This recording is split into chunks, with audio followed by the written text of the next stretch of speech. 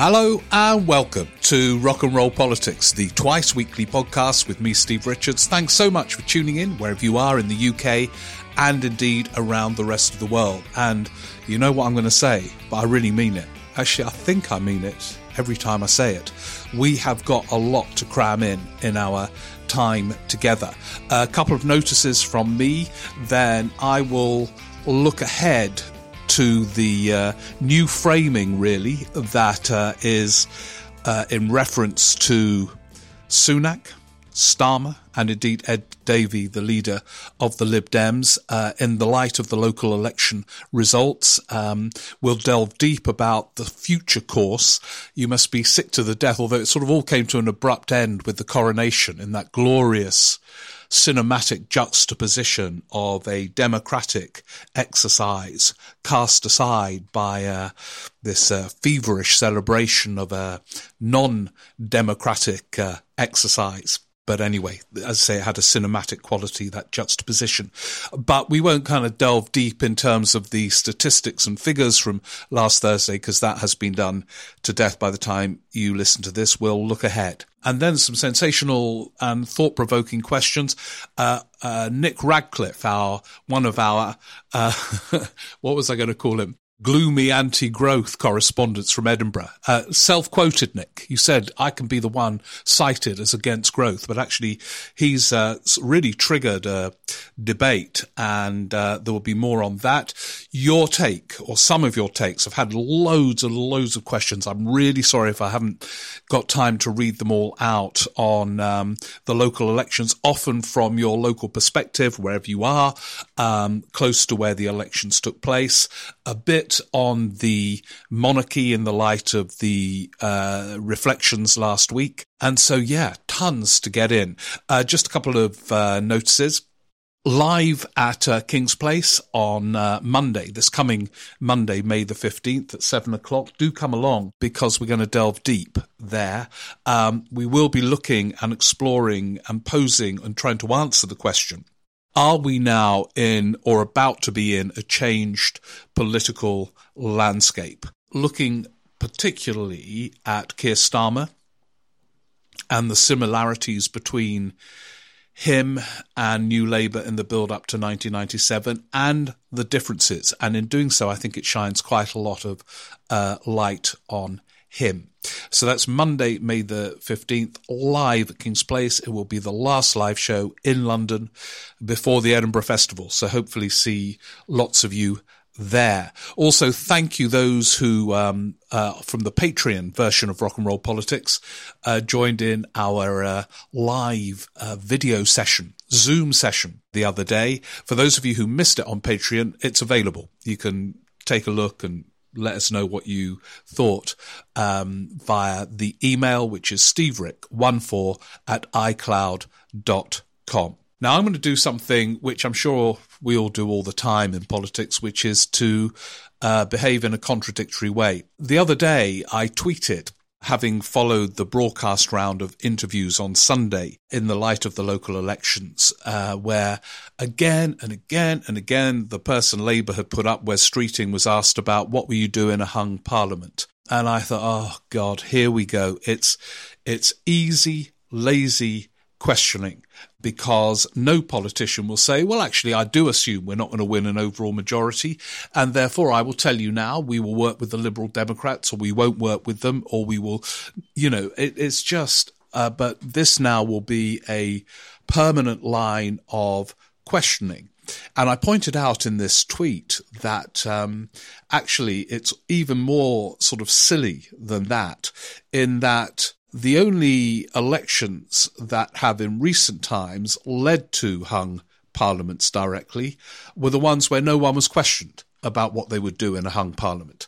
So, in 2010, for example, the Commentariat had decided and largely wanted to see Cameron have a big victory over Gordon Brown's Labour. And that was the sort of tenor of the commentary and the questioning throughout the election campaign. There was no focus on what would you do in a hung parliament, and there was then a hung parliament. And everyone was really surprised when Cameron made that offer to Nick Clegg. And similarly, in 2017, the Commentariat had decided and had largely looked forward to a big majority for Theresa May, endless pieces about how Corbyn's Labour would be slaughtered down to 100 seats if they were lucky. And there was a hung parliament, and there had been no speculation in advance as to what would happen in a hung parliament. So, when there is one, there tends to be no speculation. And yet here we go again. That's not a prediction that there won't be next time. There may well be. But speculating about precisely what happens in that circumstance is close to pointless, because what happens with parties and party leaders is that they pitch at a general election in the hope of securing whatever they can secure. That doesn't mean they're against tactical voting, and tactical voting was, of course, one of the significant things that happened on Thursday in those local elections. But they're not going to go around saying it. They're going to make their pitch for their party, and then the cards fall and you work out what the hell to do afterwards if there is a hung parliament. But you see how I've contradicted myself. Having said or implied it's pointless, I've been talking about a hung parliament for the opening minutes of this podcast. The other kind of word of caution about talking about hung parliaments is actually in general terms with these local elections. It is so tempting to extrapolate big lessons from results that kind of guide us to what will happen in a general election. But I would be quite wary of doing that because there's a long way to go. I know that's a cliche, but, the autumn of next year is still the likeliest time. That's kind of 18 months away. And we know some of the things that will be happening in the meantime. The media onslaught on Keir Starmer will be intense. That will be, by that I mean the newspapers, the Mail, the Telegraph, the Times.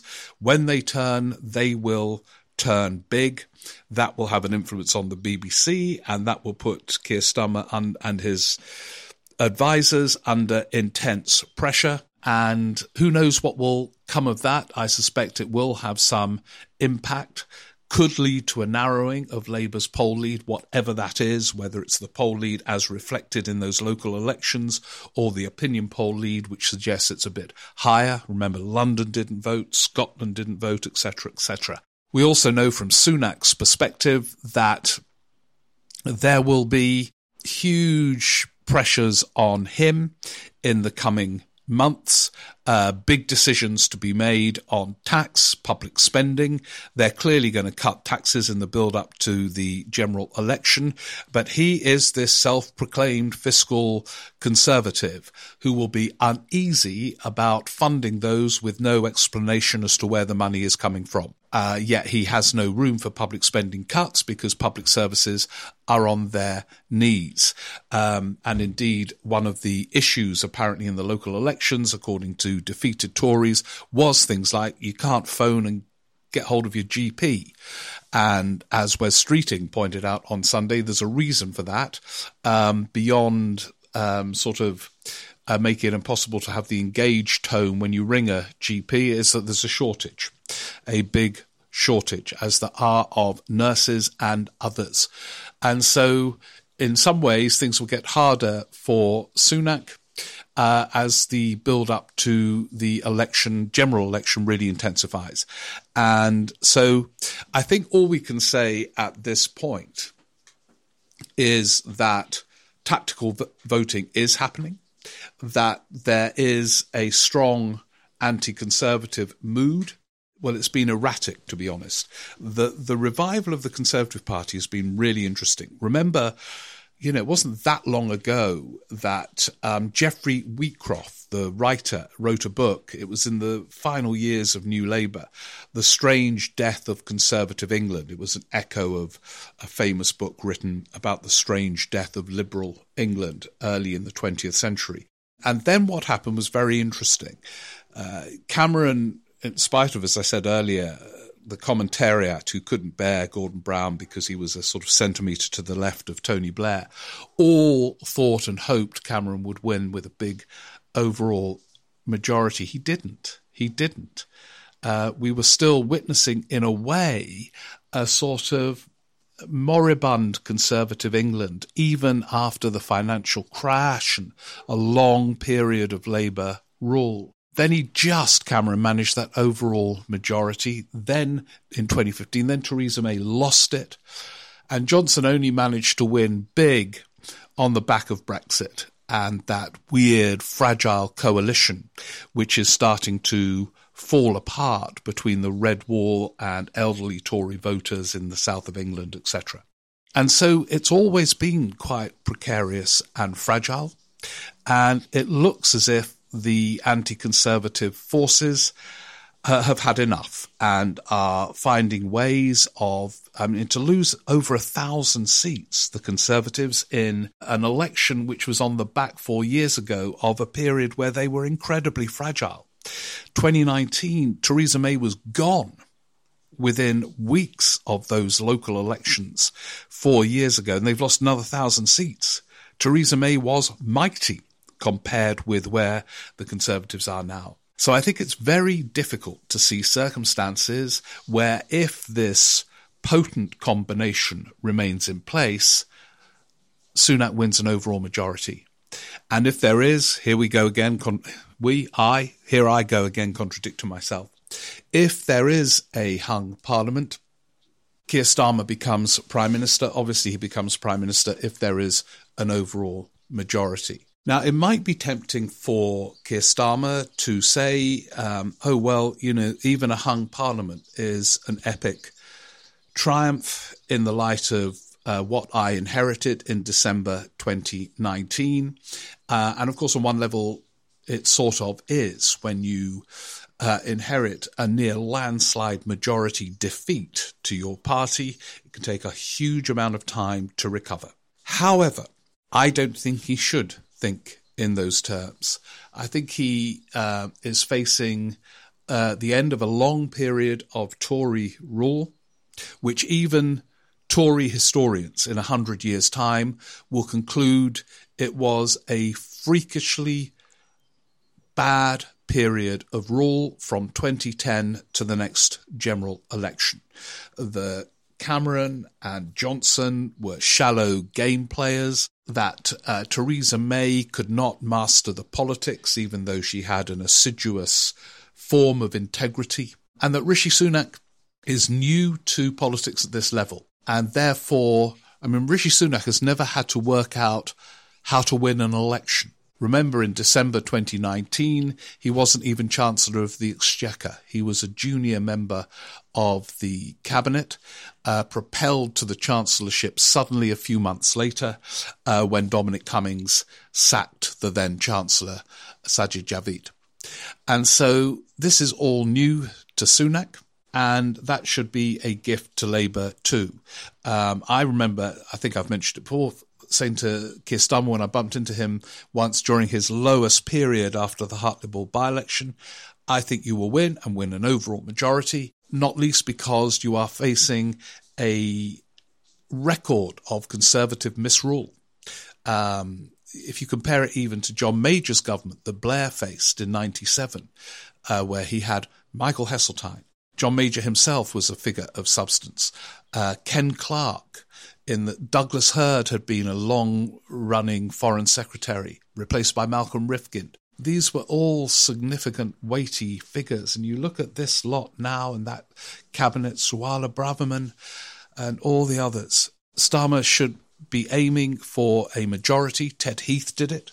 He faced a Wilson majority in 97, which is as big as the Tory majority now, and he turned it round into an overall majority. So I don't think Keir Starmer should conclude, if it's a hung parliament, I become Prime Minister, there's a Labour government in some form, that is an achievement in itself. I don't think it will be. So, and yet it's not wholly surprising that if you follow a kind of echo of a new Labour rule book in the build-up to 97, where you offer little bits here and there, in addition to the Conservative misrule, incremental changes, you're not going to get the level of enthusiastic support that you need to get over the line for an overall majority.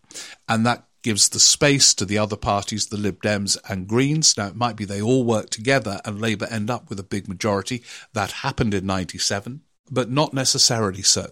And so, it's been one of the themes of our times together that it's not like 97, this election. It's different in terms of the scale of the crisis. And there needs to be, I think, bigger thinking and bigger themes coming forward from Labour if they want to get that overall majority. Now, in the questions which we're coming to, there is a scenario where a hung parliament might be healthy for Labour compared to a big overall majority. But it's one of the things we're going to explore at King's Place next week. I can tell you hung parliaments are tough. We're going to look back at some of them as part of my totally contradictory approach to it's not worth discussing what happens in hung parliaments, because when we do, they end up with a party winning an overall majority. I'll just give you one example of that to further contradict myself. The 1987 election, the last to be fought by the SDP Liberal Alliance, and they were prominent. David Owen, very charismatic and weighty. David Steele, similarly fascinating character and interviewee. Every single question they were asked in interviews was, would you do a deal with the Tories? Would you do a deal with Labour in a hung parliament? Hints that, probably correctly, Owen would be keener to do one with the Tories and Steele with Labour, and on it went, and then Thatcher won a landslide. The whole thing was completely pointless. Anyway, we're going to delve deeper in King's Place, which is also being streamed live if you can't get there, but it'd be great if you can come along, because then we delve deep together live. But now, over to you.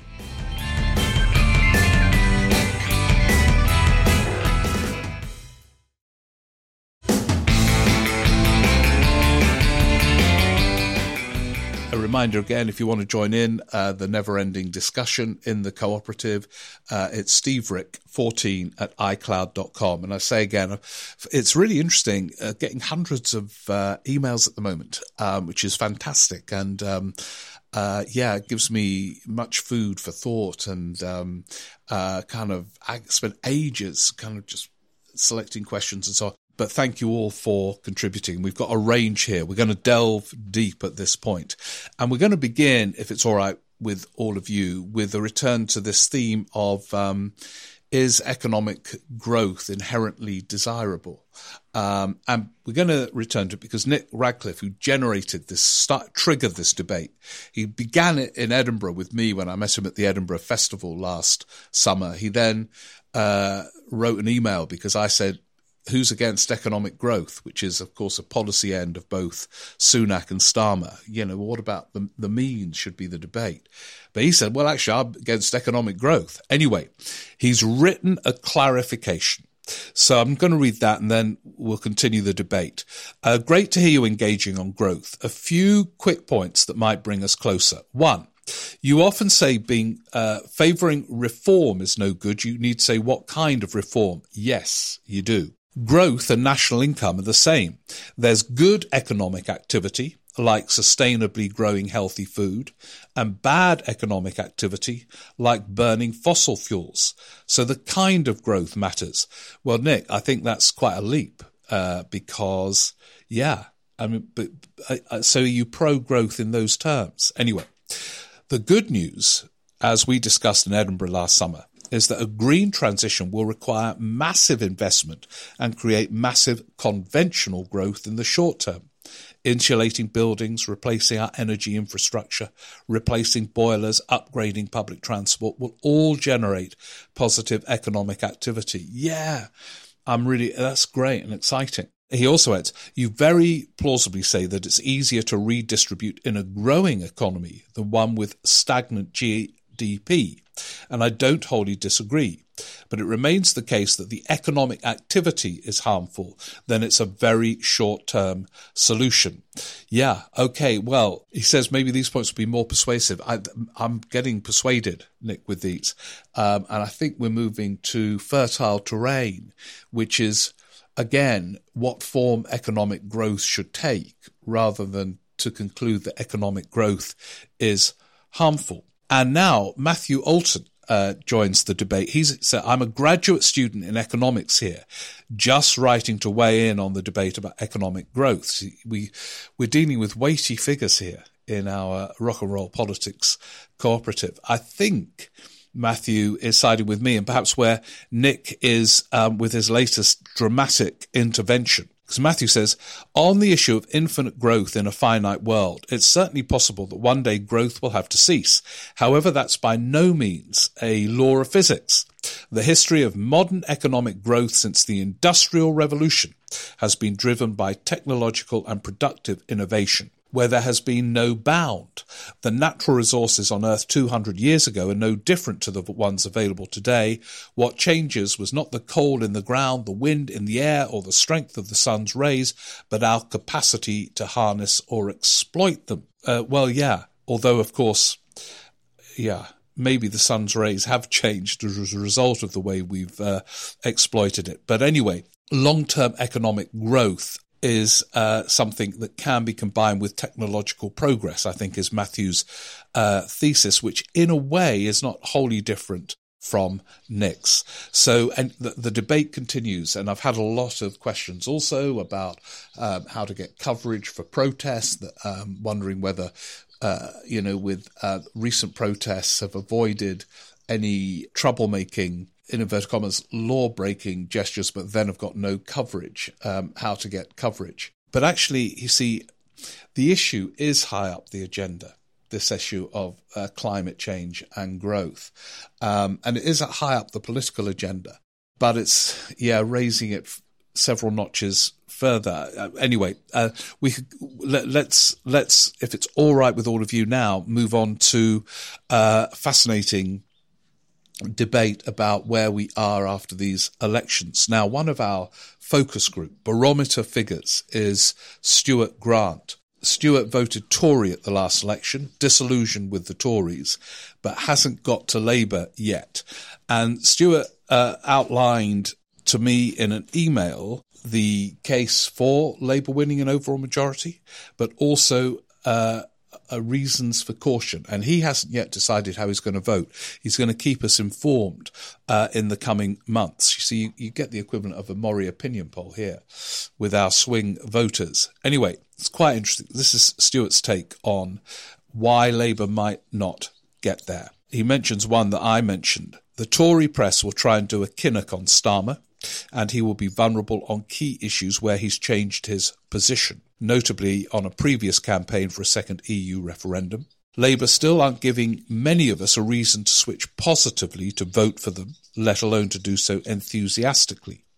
It's a long way back for Labour after 2019, albeit voting patterns are more fluid nowadays. Yeah, you see, that's the one I disagree with Stuart. I think people could change very quickly, as happened in 1970. Scotland has been lost to Labour in recent years. How many seats can they realistically win off the SNP next time? That, of course, is a big, big question. Time will dull the Truss Kwarteng factor, though won't remove it. Politics is so fleeting. I don't think a Labour government will be allowed to forget the equivalent of a Truss Kwarteng factor. But the Tory papers will certainly not be reflecting on it, you're right. Boundary changes, voter ID, and the split nature of the anti-Tory vote. These are all themes which make being leader of the Labour Party the toughest job in British politics. And my reflections on what Keir Starmer should do, isn't doing, is always in the context of acknowledging the near impossible job. Thank you for outlining the challenges, Stuart. On another theme of recent weeks, freedom, this potent word that Joe Biden has seized as he makes his bid for the second term from the Republicans, which Labour used very effectively in one election campaign, 1945, when it won a landslide. Freedom. but Thatcher seized in 1979 and the Tories have used ever since.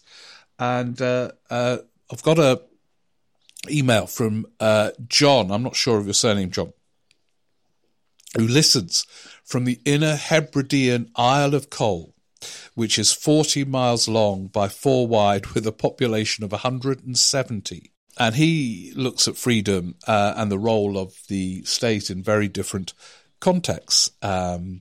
He says, luckily where we live, we have agricultural land. We have the sea and all that's in it, animals, chickens, eggs. We can survive on not very much compared with a single mother with 3 kids on the 15th floor of an inner city block of flats that could only survive in such a context without some state activity for a limited time.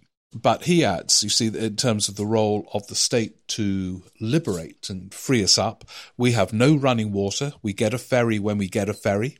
Our ferry went into dry dock 3 months ago, so we're on a reduced service. We get 1 plane a week to Oban on a Wednesday. We are suffering depopulation, yet the Argyll and Bute Council and the Scottish and UK governments seem unable or unwilling to help us survive. You see, you can frame the case for freedom and government activity on the example of our correspondent from the Hebridean Isle of Coll, who knows that government activity will free them in an island 40 miles by 4 wide, and that links them to a person living in a bedroom flat with hardly the money to keep a roof over their head in overpopulated parts of England. Thank you. Keep listening from there. I'm glad. Obviously, the broadband is good there, or I assume it is. Over now to a very different part of England from where we've just been with John, and that's Ian Saunders in Portsmouth. I've been listening since the start of the podcast, but only now feel the need to ask a question. The general consensus, certainly since Sunak took over as PM, is that the Conservatives will be aiming to call an autumn 2024 general election as late as they realistically could in the current Parliament. With the drubbing they've just taken in the recent local elections, could they really afford to head into an autumn election after another loss of local seats in May 2024? Might this year's results accelerate the timetable for the next election and set it in line for next year's local elections? Well, on that, the answer is, I think, no, because the opinion polls, unless they dramatically change, will still be favouring Labour next May, and no Prime Minister, even though he would ache to get out a general election around May, because you then don't have to face the hit of a local elections followed by a tough summer. You don't do it unless you think you can win. And if you think you're going to be hit in the May local elections, you're going to be hit in a general election. I still think we are aiming for the autumn of next year, or working on the assumption that it will be the autumn of next year. Now, on this thing of a hung Parliament, it was very interesting. Both Joe Ruffles, our correspondent in Berlin, and Gillian Oliver. This is what Gillian Oliver wrote, but Joe wrote something similar. I was listening to your latest podcast on my Sunday run and had to stop early to write to ask if you had heard Claire Short on all the local election coverage. She was giving her views on whether Starmer is misguided to be so dependent on Tony Blair's people right now. She said that by the time Blair came along, John Smith had already set out Labour's values, and Blair just had to present them, albeit with a razzmatazz of a new start. But no one was initially confused about Labour's values. For Starmer, it absolutely isn't like that, she said. We've had Corbyn, we've had Starmer's pitch in the leadership election, most of which he seems to have junked. What actually are Labour's values? There's an open goal here, isn't there, in the fact that Sunak hasn't put forth his view of the world either, just 5 disjointed pledges at a time that all our problems seem to be connected. Anyway, is Claire Short right to read 1997 that way? See you in Edinburgh. Oh, yeah, see you in Edinburgh, Gillian, definitely. So, yeah, I haven't heard the Claire Short interview. I must do. And she can be an intelligent reader of British politics. It is unquestionably too. It's one of the differences I'm going to be exploring at King's Place, which so you can see if you're not around London on the live stream. One of the differences with 1997, which is easily forgotten. See, New Labour came in 1994, and Tony Blair had already inherited quite a lot of policies which he couldn't junk, even if he wanted to. The minimum wage, the Social Justice Commission had been set up by John Smith, the pledge to have a referendum on electoral reform, which wasn't held, but was a key binding factor in creating this sort of anti-coalition momentum with Paddy Ashdown and the Lib Dems. They were all in place. And so he had to build and develop on that. Meanwhile, Gordon Brown had been Shadow Chancellor for some time and had already been working on how you address this conundrum of tax and spend, that you can't commit to many tax rises without being destroyed in a British general election, and yet you face this huge demand for improved public services. And I won't go into it now, but he had ways of addressing it and had delved deep about what you say in public, but what you plan for power. And that's what made it all quite formidable, flawed in some respects, but formidable. And whether the equivalent weightiness is going on now is a big key question, which we will be exploring in our time together.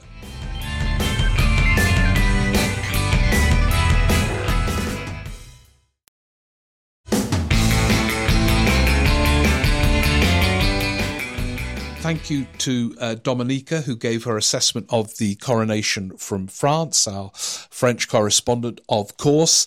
Apparently the coverage was extensive and polite and respectful.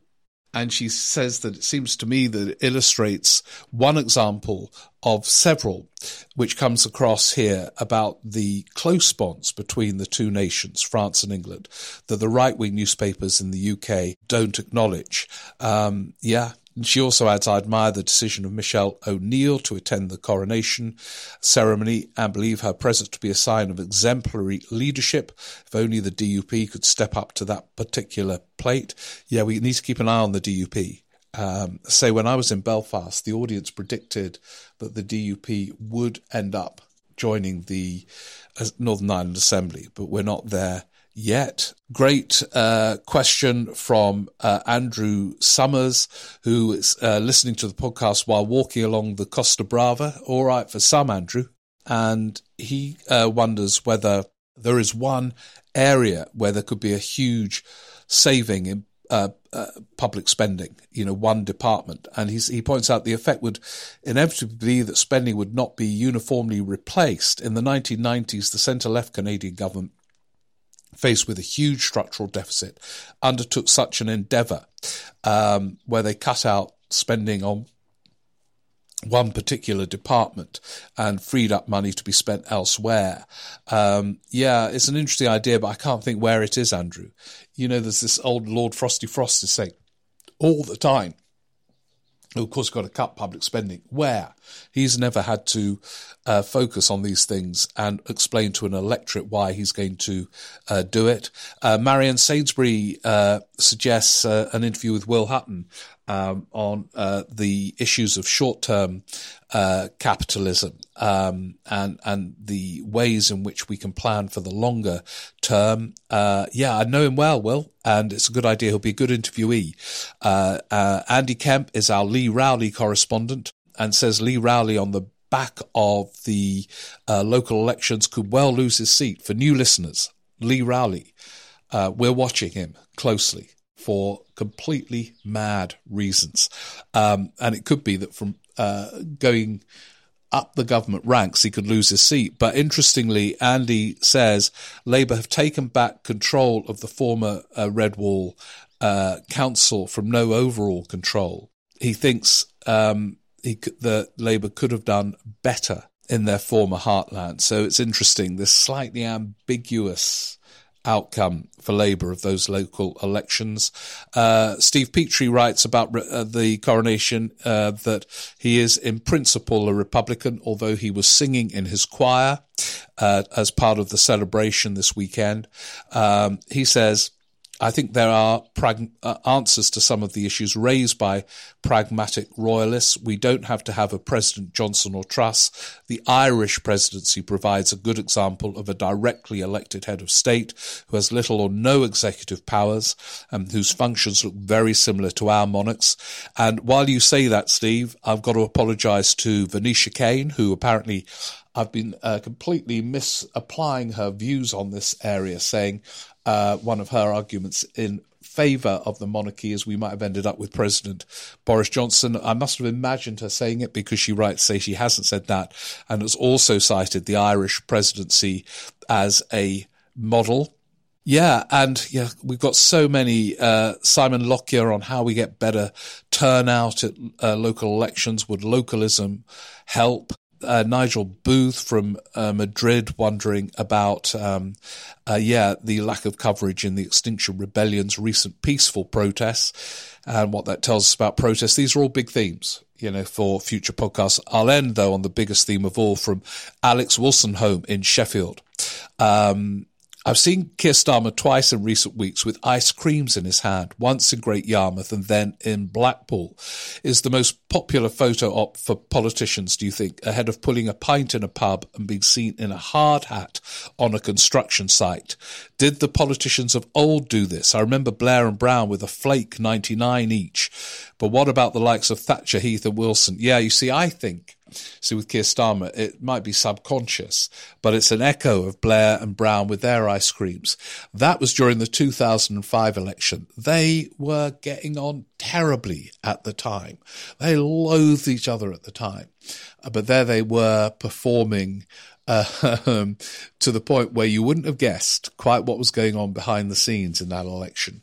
And Blair bought Brown an ice cream and they ate it together as if they were the closest of friends on holiday together. And I wonder whether subconsciously Keir Starmer thought, an echo again, New Labour echo, here am I with an ice cream.